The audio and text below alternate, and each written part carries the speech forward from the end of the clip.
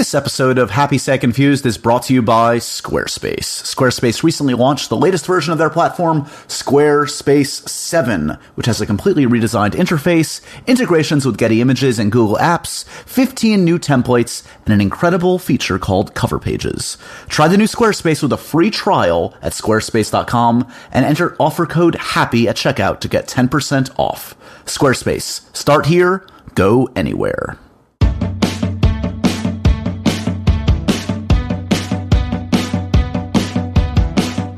Hey guys, welcome to another edition of Happy Sad Confused. I'm Josh Horowitz, your fearless leader in this crazy endeavor I call a weekly podcast. This week's guest, an amazing talented actor by the name of Mr. Jude Law. He's starring in a new movie. You guys should check it out. It's called Black Sea. It is a submarine thriller, as we talk about early on in this conversation. Kind of a weird what a pun right there. I didn't even mean to make a sub-genre, but a mini genre unto itself that is kind of always successful. There have been a lot of great submarine films, and Black Sea is a really good one, directed by Kevin McDonald. It stars Jude Law. It's got a great ensemble behind him, but well worth your time. It's out in theaters right now. We cover that, but we also cover a lot of other stuff. This was really a treat because Jude has crafted an amazing career working with the likes of, Spielberg and Guy Ritchie and David O. Russell. And we cover all of those filmmakers. AI, we talk about Gattaca, one of my favorites. We talk about the time he was almost Superman. I've never heard this story before. It's an amazing story about him actually putting on the Superman costume. He's a big comic book geek. We talk about Watchmen. This was super awesome. And I really enjoyed it. It was great to sit down with Jude. As I said, Black Sea out in theaters now.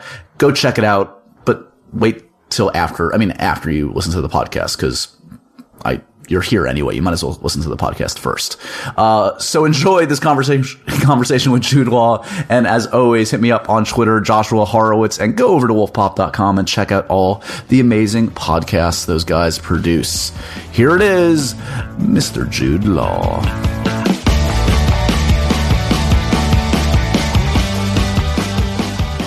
It's very blue and white. Do you like what we've done with the place? I do.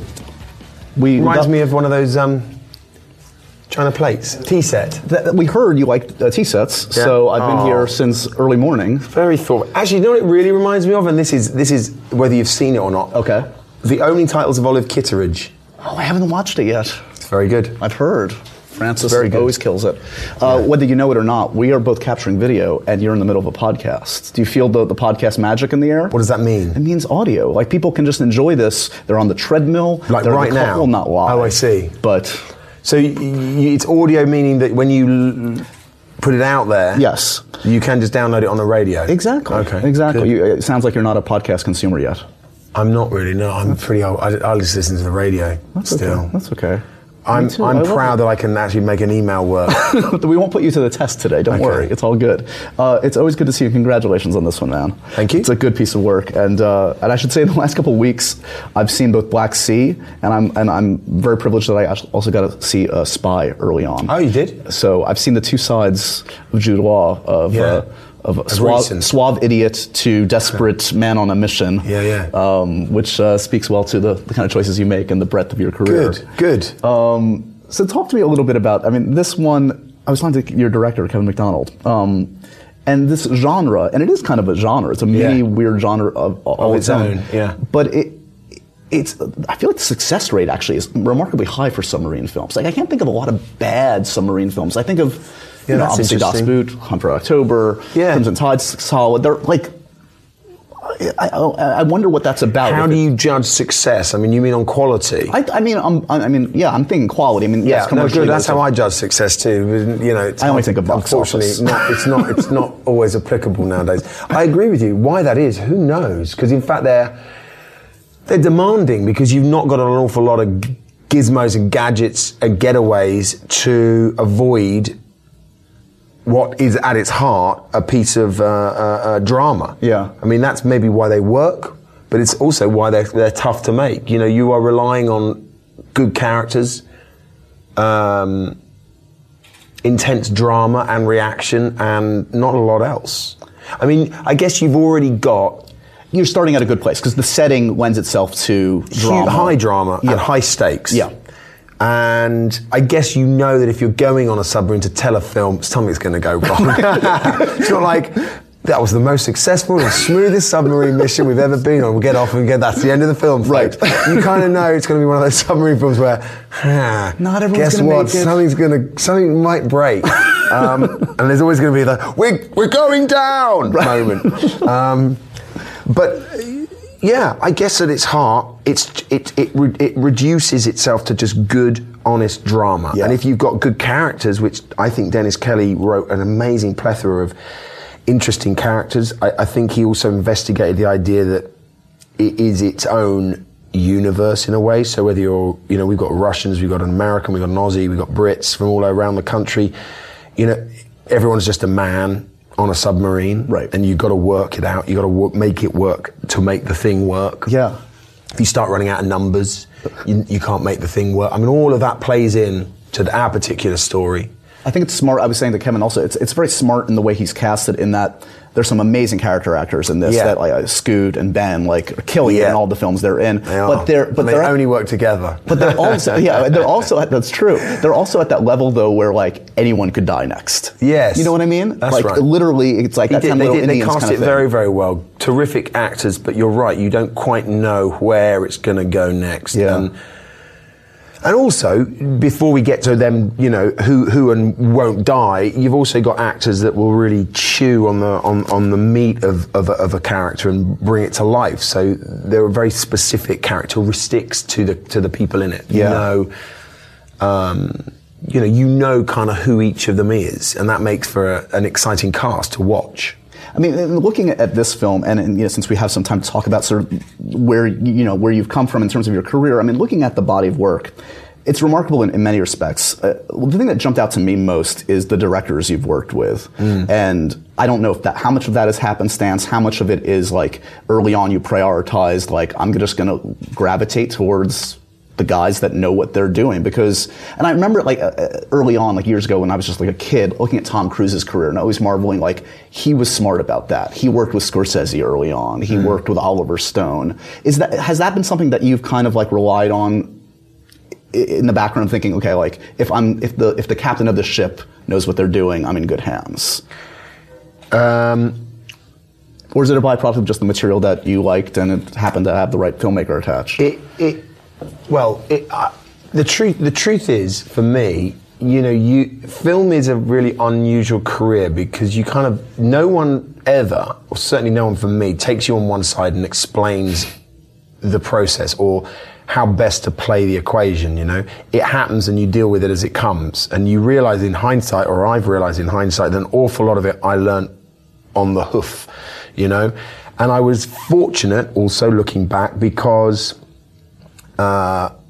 couple of films in, I was in a film that got a lot of attention and suddenly therefore had the opportunity to choose from some great and very prolific directors. Is that Ripley you're referring to? Yeah. Yeah. That Ripley was only my like fourth or fifth film, and might change my life. And Oscar nomination, and obviously Oscar nomination, and also just even before all of that hoo-ha, there was you knew people were going to see it because Anthony was very much a talent to reckon with. He'd just won a bunch of recognition and awards for English Patient. Right, yeah. So when that happens, you realise, I guess. Or looking back, you realise, prolific directors are watching that, and you have the opportunity to say, "Oh, I'll work with Sam Mendes, or I'll work with Steven Spielberg." If that opportunity is not there, then obviously you can't necessarily make those decisions. But to answer your question more on face on, you also learn very quickly that the person running the ship really has a major effect. And if that person's got a great track record, if that person really knows what they're doing, and you'd do it even if there wasn't a script because you kind of know they're going to lead you somewhere great, even then it's a less of a risk than to work with someone who's, look, this is my first movie, I don't know, you've made 3 and I haven't made any. I mean, you that's going to be a challenge, and I've done that since. Right. And will continue to do it, but it's risky. Because film is always a risk. You don't know. Well, even in the hands of the masters, like even in the hands of the masters one, and with a great script. Yeah.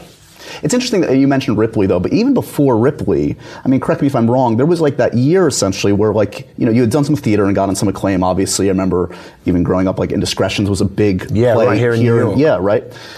There was that, and then there was, it seemed like a spate of 3 films. It was like, what, like Midnight in the Garden, Good and Evil, Gattaca, Wild, and there, in a weird way, there was a commonality of all of them in that you were kind of a paradigm of beauty in all of them, of perfection. And that's kind of a, I don't know, did that strike you at the time? Did that feel like a weight ever in terms of like, I just want to act, I want to do every kind of performance? It didn't at that time, because each of those characters interested me because I kind of saw a character in them. But weirdly, by the time it got to Ripley, I actually turned Ripley down because I was, I mean, stupid, but I was also, I didn't want to be in a big film and be the kind of golden boy. And because I was curious about playing. I was always curious about the long game. I've always been about, I want to be in this, I want to be making films when I'm in my 90s. I want to, you know, I love the longevity of an acting career and the curiosity of mining who you are and what you've got for as long as possible, and seeing that change and morph is really interesting to me. And I thought, God, if just cashing in and playing the golden boy with good looks is going to kill that. But, you know, I suppose within that, those roles all had certain quirks and characteristics that meant it wasn't solely that. But having said that, you're right, and that has sometimes been thrown back in my face, and is sometimes something I hear a lot of, which I'm always, maybe I've protested too much, or maybe I've tried to go too far the other way at times, but it's always been something that I've been aware of trying to disprove, I suppose, and therefore turn stuff down and take other stuff rather than cash those chips in. Well, it is. I mean, you look at Perdition, you look at this one. I mean, these are roles that you let go of your vanity. You're making yourself unappealing in a conscious effort to serve the character, and that's to your credit that you're like, okay, I have a lot of tools in my kit. A friend of mine said once, acting is easily divided. There are vain actors and there are unvain actors. And vain actors aren't often very good. Yeah. You know, it's up for everyone to choose who they think people are, but I've always wanted to be an unvain actor, because to me, losing your vanity is page 1 almost of how to make a part work, because you have to go, what does it take? Not, well, I'll do that, or I'm not doing that. You know, if you're being driven by a vanity, you're kind of holding something back. Yeah. It's all about release. It's all about what does it take to make this real and convincing. And opening yourself up to new experiences and not just being in a box. One of those first films I have to mention, because I'm sure you get this every day, it became a classic. I don't know how big it was at the time. I don't think it was huge. It was Gattaca. Yeah. Which kind of holds up as like, I mean, I was, you know, into sci-fi and genre and all of that. I know you were, right? So is that something that in retrospect became brilliant to you, or when you shot that were you like, this is special? I read it and made it. I mean, it was like my second film or third film, and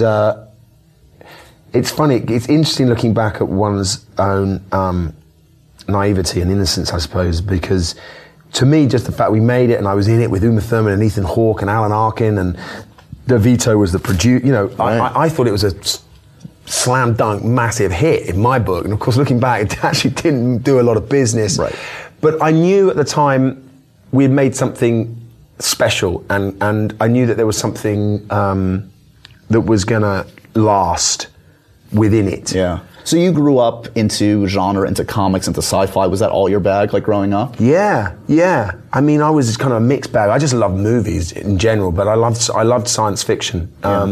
Particularly literature, actually. I was a big Aldous Huxley and Philip K. Dick and Yevgeny Zamyatin, and I read a lot of those kind of Cold War sci-fi writers. So when AI comes around, that must have been like, oh my God, I'm in a Steven Spielberg based on Stanley Kubrick. Did you ever meet Kubrick? No, sadly not. I mean, he was all set to be the producer, but passed away just a few months before we started. Talk about a film that I know it was divisive at the time and probably still is to this day to a degree. Yeah, I'm still divided on it myself, actually. You? Well, there are parts I think are genius and other parts I don't understand. But I also, it was odd working on that film because I only got to read sections. I didn't ever read the whole script. Really? Until I sat down and watched the film, I didn't know the whole film.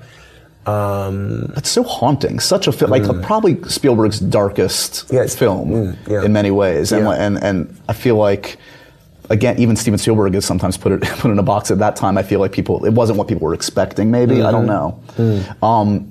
Comic book wise, were you into DC, Marvel? Did you have an allegiance growing up? No, I was more just I followed Alan Moore.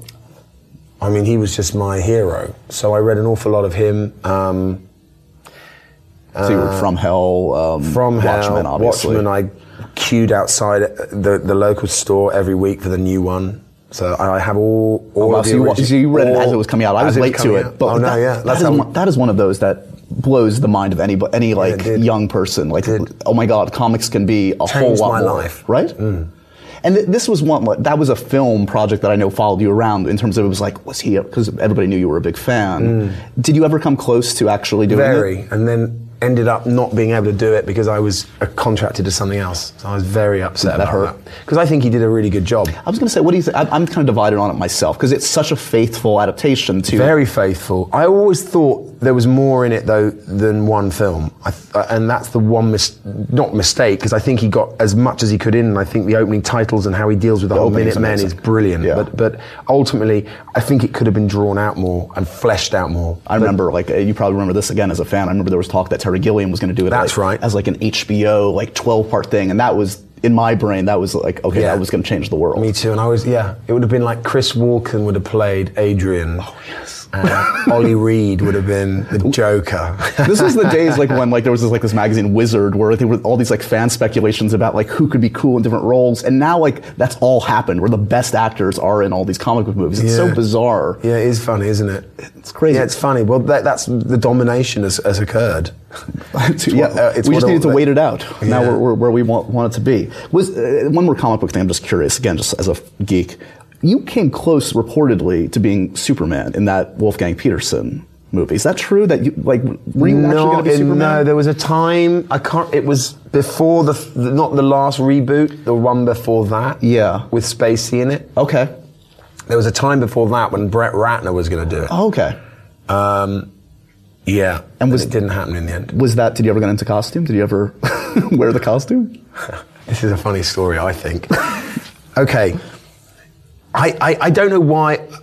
I mean, I'm open to it now. I mean, no one's going to ask me to play Superman now. I'm too old. But at the time, I really didn't want to. I just sort of thought, I don't want to spend the rest of my life being that guy who played Superman or being Superman. If you ever get caught smoking a fag or, you're Superman and you've ruined the lives of all the children around the world. And Mommy, why is Superman smoking? And also my kids. I had kids and I thought, God, Daddy's Superman. I don't know. I couldn't quite... Yeah. Write it, but Brett was very keen and the studio was keen, you've got to come and try this. And then I was in LA and I was still saying, no, really no. They said, we've got a great new costume, you've got to try the costume. I said, well, send the costume over, let me have a look. And maybe I have to come over with security because no one's allowed the costume. I said, okay, well, I'm going to go and try it on in the bathroom. And I go in the bathroom, put it on, and look in the mirror, and suddenly, I am Superman. And it is an amazing costume. And I'm sitting there, my chest pops up and the music comes out. And I look and I'm like, that's it. I've done it. I'm Superman. Sold. You just hear in the other room. Brett, I'm in. That was it. That was you got it out of your system. I got it out of my system. I took it off, put it in the bag. I was like, I'm not going to do it. That is amazing. Because I felt like for a minute I was. That's amazing. And then that was enough. I saw myself.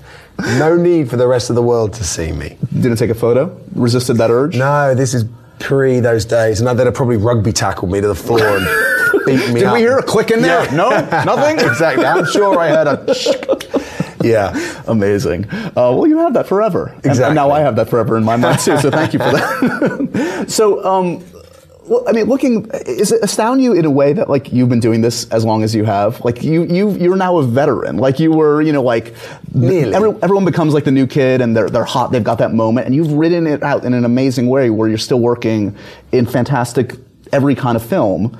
Is this the career you imagined? Does this kind of live up to what you had hoped? 20 years in or whatever we're in? I never thought that far ahead. Like I said, I was always curious and inspired by actors who had sort of 40, 50-year careers. So by those terms, you're still a new guy. Yeah, I guess. I guess I am. Yeah. Maybe that's why I'm not. I mean, I'm just reaching that point where I'm very happy and proud that it has been, as long as it's been. And then, like you say, I'm still getting jobs and still people finding, and I've become more aware of the ebbs and flows of that you ride high times and you have low times, not because you're not working necessarily. I've been, like I said, very lucky that I have worked, but low times where you see films that you believe in, that you put a lot into, that you don't get any recognition, the industry's cruel like that. And you see stuff too where something's good and it just happens. Yeah. I had a couple of films which I thought were really good pieces of work, not because I'm in it, but because, it's a good piece of work, and both opened during like major snowstorms in New York, and no one was allowed out. So the opening weekend was just dead and the film died. You think that is an act of God. That's brutally unfair. And that never gets easier. I mean, it can't, can it? Because the truth of the matter is that these things do have to have some kind of, recognition in financial terms. And if they don't, then you've got to kind of work out a way to make a film that does, so that you can make the other stuff that you love, or that you believe in, or that you're just curious about doing. And has theater been a respite for you, where in good times and in less good times, you can always kind of feed the soul a little bit? Theater was a huge part of my life early on, because it's, I don't know whether it's the same now, but when a kid growing up in the 70s in southeast London, you to say, I want to be in the movies, you were an idiot. You were a fantasist. Whereas working in the theatre was slightly more realistic, and I wanted to act, so the theatre became the place where I kind of worked and trained and did all my early work. And then when I had a film career, I put theatre on hold for many, many years, just because I was making money and doing stuff I'd never dreamed of, and flying places. Those filmmakers, etc. When you don't say no to... Exactly. You kind of realize this is a once in a lifetime, take it. So I went back to theatre just because I think I was starting to lose a little bit of curiosity and a little bit of faith and a little bit of, sense of what I wanted to get out of it as an actor, as a craftsman. Right. And theatre reminds you of that, because it's grueling and it's all about you learning how to kind of work yourself as a not as a machine, but as a kind of amorphous, skilled, skill. Well, it gets to the essence of it all. It's like all the bells and whistles are gone, I would think, right? It's just about... Well, it's about being able to do it and repeat doing it, and not making repeating boring, but make repeating fresh. And also dealing with big writers. So I decided when I went back to only do big writers. So I did a lot of Shakespeare, I did a lot of Eugene O'Neill, and John Ford and people like that. Time for a quick break from the interview, guys, to talk about something very important. I'm not joking. We know this is tough. Building a website. It ain't as easy as it sounds nowadays. You would think in 2015, it's like that, right? Well, even if you do know your way around coding, and I don't, by the way, creating something that actually looks good and works well, it's super time consuming. But the thing is, you probably need one, right? You need that business site, or you need a portfolio, you need whatever you need. You definitely need a site somewhere, right? Well, lucky for you guys, Squarespace is there to build beautiful websites without you breaking a sweat. Are you saying you haven't heard of Squarespace? It's time, guys. Go to squarespace.com and check it out.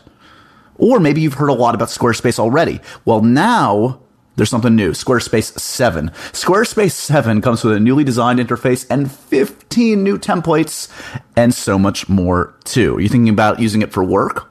Well, it now integrates Google Apps, so you can connect it to your Gmail and your Google Drive and all that cool stuff, Google Forms for surveys, whatever you want. Or if you want that kind of extra polish on it, Squarespace has now partnered with Getty Images, so you can take all of those stock image needs and put them in place and manage on your site that way. And of course, all of this comes with the classic Squarespace features: beautiful design, a simple and powerful interface, 24/7 support via live chat and email, responsive design. Every website comes with a free online store, plus it's only $8 a month, and you get a free domain if you buy Squarespace for the entire year. Start with a trial, no credit card required. Start building your website today. And when you decide to sign up for Squarespace, make sure you use the offer code HAPPY That's HAPPY, HAPPY. Get 10% off your first purchase, and to show your support for our show, that's what you're going to get in return. So thank you, guys. We thank Squarespace for their support of Happy Sad Confused. Remember, Squarespace, start here, go anywhere.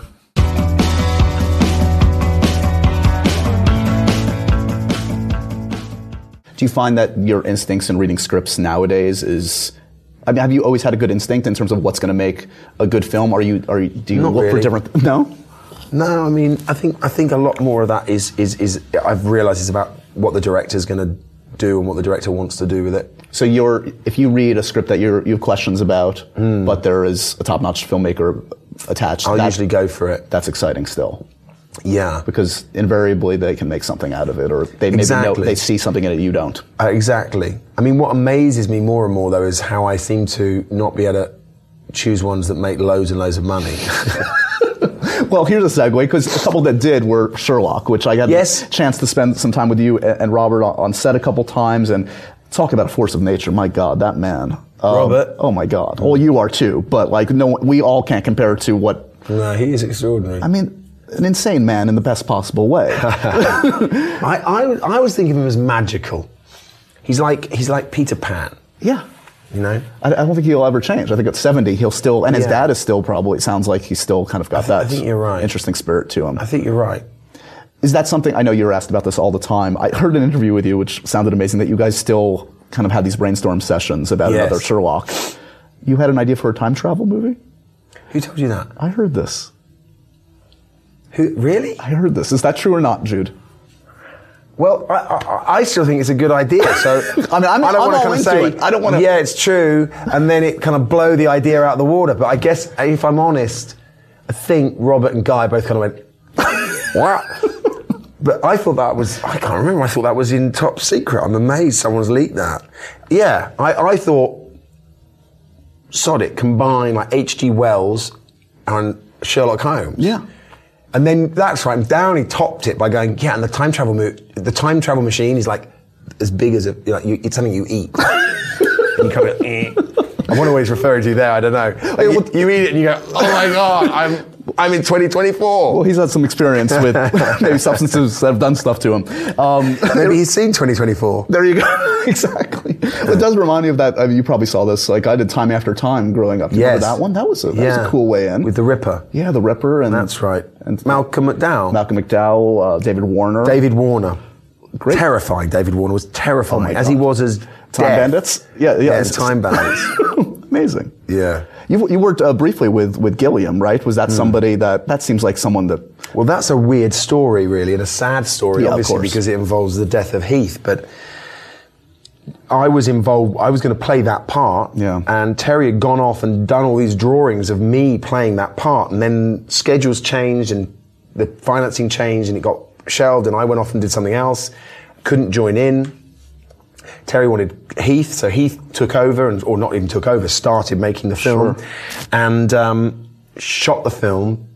Heath passed away, and then the only way forward was, I think people know, as Terry came up with this idea that whenever the character went into this other world, which was the only section they hadn't shot, he could change it to different people. So I wanted to do a part because I wanted to help Terry, and I wanted to finish the film in honour of Heath, and I wanted to contribute, and then Colin and Johnny did the same. But the section that I got to do was the section that he had already drawn me doing way back. So when I suddenly got there on that day, he was like, look at these drawing boards. It was me on the ladders. Just act out my little cartoon. Isn't that weird? It's bizarre. So it was a strange kind of completion of the circle. As a film fan, who were or are kind of like those icons for you from a filmmaking standpoint? As a child, Terry Gilliam had a huge effect on me. Brazil was the first time I remember seeing a film that was clearly adult and complex and nightmarish, but also wonderfully funny and entertaining. I can't remember how old I was. I can't have been much into my teens. I was probably about 12 or 13. I feel like it came out like 85 or something, so yeah. Right, yeah, so I was, 13. And it just blew me away.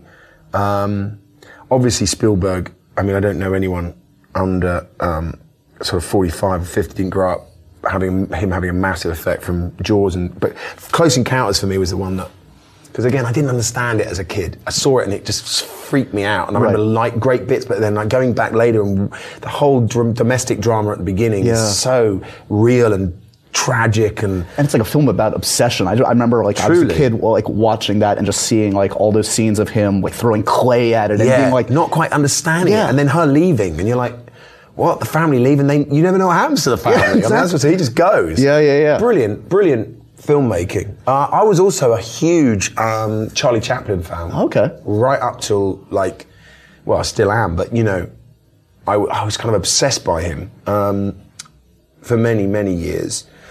So those are the things. But recently I'm very into Paul Thomas Anderson, and I desperately want to work with him. Please. Talk about a guy that's just like on another level. We were actually just talking in the other room about Magnolia of all things, which I consider like amazing film, a masterpiece. But also how he keeps shifting gears, because I mean all of them kind of work as a legacy, but the last few have been really mind blowing. What did you make of Inherent Vice? Have you seen it yet? Yeah, I loved Inherent Vice. It's crazy, but it made me laugh, and but I'm a great fan also of his idea that plot is not always necessary. Right. You know, sometimes it can be about feeling and following one's nose. It is. It's a mood film, right? And it's a film I know. Like in another filmmaker, I might discount it after one viewing and say, okay, that's just impenetrable. I can't. It was fun, but I don't know what it is. But knowing him, I know I'll go back to it, and it will just get more and more rich on each viewing. I think of another interesting filmmaker you've worked with, like David O. Russell, who's someone that's willing to just like go out there. But I feel like I'm worked with David in a real sort of a bridge moment of his life. Yes. He was going through, I think, quite a lot of personal stuff, and I think the film is an expression of a huge amount of the crises and the personal sort of evolution and introspection and inspection that he was going through. Yeah. And he was very intense at that time. I've heard he's calmed a lot, but he was scary at times. He scared me, but just scary in how he wanted to work. Well, there was that infamous video that came out with him and Lily, right? Yeah, that wasn't a true reflection, though, of the intensity, I mean, because that kind of shit happens all the time, and out of context, everyone kind of goes, oh, you know, he's badly behaved, but everyone was giving as good as they got. It's not that. It's not that he was a bully. Yeah. Believe me, we all threw it right back at David, but it was more because it was more the freedom. It was more like anything goes, and you know, and who's got a better idea than I have. So the thing was like trying to catch, you know, Quicksilver. It was like, it was morphing all over the place. And since then, I think he's really honed what he wants to say. And he's almost done 3 on the trot that have just knocked it out of the park. Yeah. When you look at like the landscape for film now, and a film like Black Sea, which frankly, it's kind of a miracle a film like that even exists in this time where, like, we were talking franchises and comic book movies, and it feels like it's either a $150 million movie or it's, I don't even know what. It's a Netflix series. Like, there's no middle ground anymore. Although you look at a lot of the films that have been nominated for Best Picture this year, and there's small films in there. You know, I think what slightly sets ours apart, Black Sea, and why it's not perhaps, you know, doesn't necessarily fit into either of those categories, because like you say, there's the $150 million, there's the Netflix, or there's the award film, you know, is that it's very, very genre It's a genre heavy. film, exactly. And I think what's glorious that Kevin's done is he's gone for it, you know, unabashed, and he's made it gritty, and so you can smell it, you know, and the fact that it's rich in honesty with the Russians are Russians. You know, there's no sort of backing away. Yeah, and your accent is in fine form. Is this whose idea was that, in terms of, was the character always Scottish on the page, or Kevin and I? No, they were all quite strict on the page in a way, but I went, and the 2 sort of little things I wanted to add, at the time I was in prep for Henry V, which I went on to play on stage after the film. So this idea of a man leading the disparate few to glory was very heavy in my mind, and the idea of rallying men by impressing upon them their own great skills, you know, was what I was sort of studying in the Shakespeare text. So I kind of wanted Dennis to draw on that more and more, and I think he added a couple of the speeches because of that. And then I also had this sense that, look, submariners don't often sound like me, or not in a sort of heroic sense. And Kevin is Scottish, and I just felt that if we could find someone from the coast of the British Isles, or a place rather on the coast of the British Isles, and give Robinson a sense of this sort of, there's something grittier, and Granite City is what they call Aberdeen. So really? I thought Aberdeen saw terrible unemployment in the 70s. And so there's this slight tragedy to Robinson, and I like the idea that, his father was maybe a docker who had lost his job, and so you see this, your father figure kind of coming down to, desperate situations, Sure. and then you find yourself coming down to desperate situations, and it's this sense that, how do I get out of this rut? How does my family get out of this rut? Right. Just motivates him a little more. It's interesting because, I was going to ask you about kind of process then now versus when you're starting out, and it sounds like you still like or enjoy or need to have kind of the pinnings, the architecture to kind of build from the ground up. I do it more and more now. Really? Yeah, it was instinct early, and now it's more. Yeah, it was instinct before, and curiosity, and pure, just sort of motivated by kind of exuberance, I suppose, youthful exuberance, and now. I'm like, God, I can't believe I got away with doing so little work. I mean, I did a lot of work, but now I love the work. I love really constructing a whole past. Is there an actor you've worked opposite that you've gleaned the most from, you think? In terms of that's the way I want to carry myself in terms of how I lead a set if I'm the leading man, or how I approach the work? I'm never very good at set. Paul Newman was an amazing man to be around because he was just such a gentleman, and I don't think I've ever worked with anyone who had quite the history or the historical presence as he, and yet he was the most humble, generous, and civil and well-mannered human being. Philip Seymour Hoffman was incredible because he fought for truth at all costs, and it was never about nicety, it was never about, shortcut, it was about how do we make this honest, and every time he tried to make something honest, it usually made the other guy look even better too. Talk about a testament to a guy just by sheer force of will as a character actor that was a leading man at times too, and just the most unlikely body. Frankly, people that's not the type that we put necessarily as the leading guy. But he was so. If you think about it, if all you want is honesty, then the leads on paper on a film are about noble men making. Or women indeed, but talking about Philip, noble men or making great decisions or tough decisions and seeing them through. It doesn't matter what that person looks like. If it's carried out with honesty and truth, you'll follow them. And that's why Philip was so able to cross that line and suddenly become a leading man, because he was able to convey convincingly. Does the approach, is there anything that clicks in your brain differently when you're number one on the call sheet, when you're the lead? Definitely, and I think that's a great responsibility that should be taken. And if, Anthony Minghella was very good at putting that on people. He was like, this is your party. So, anyone who turns up and they're number 36, 37, that's their special day, and you've got to be responsible. Set the bar high, but also welcome them, bring them in, make sure they know how it's run and what's expected of them. And, that means also you don't suffer fools gladly. If you turn up and you're not ready off the set, you got to turn up and know your chops and jump. Is that a pet, what's a pet peeve on set? Is it if just your co-star? I don't like people being rude. Yeah. Because the thing I love about film is the collaboration of all these incredible skill sets. I've always thought, if you put a film crew on a desert island, they would build you a house, they'd wire it, they'd light it, they'd cook for you, they'd make you look good. They'd film it, and, they'd have people to tell you stories afterwards. It's an amazing motley crew. Is that where you're happiest? I think obviously you've got kids, so I would think family makes you happy, but I'm pretty happy on a film set. Yeah, I love film sets. What are you working on next? What's the next gig? I am about to embark on Knights of the Round Table with Guy Ritchie directing. Oh, so this is happening now? Yeah. Because I know it was kind of in flux whether it was going to happen. Sure. You were a little cagey for a while. I've heard interviews. I was cagey. Well, it wasn't happening. I can't say when it's not happening. So yes, it's happening. So who are you playing in that one? I'm only going to tell you I'm playing a guy called King Vortigern. Okay. And is this, it has to be, knowing it's Guy, it's a different take on what is a familiar tale. Yeah, it's Guy's take. I can't wait. This is exciting. Yeah, that'll be fun. And that's a big, crazy, interesting world to, with a unique voice like Guy at the helm. It's got to be exciting. Yeah, it's very exciting. I'm excited to work with him again. He runs, for a man who works on now big movies, he runs a very happy to use a phrase referred to Black Sea, runs a very happy boat. Nice. And to wrap it up, I know you have to run because it's a fun junket day. Congratulations, you're in the middle of a junket.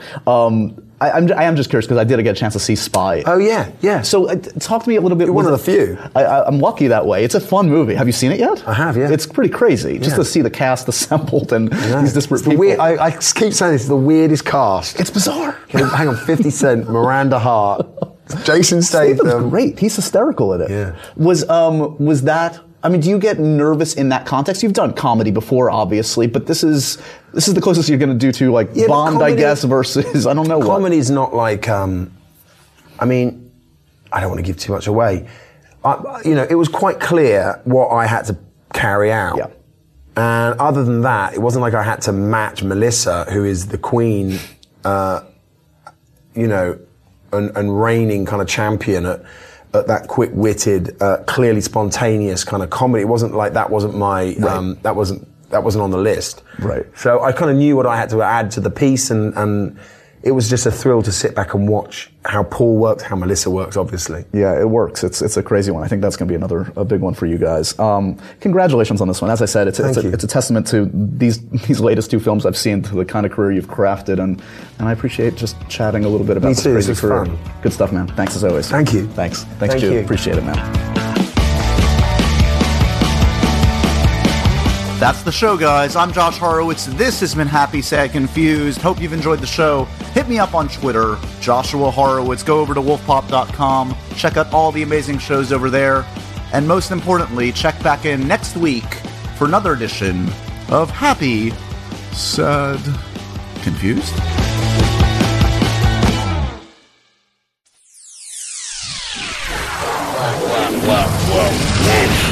Hop.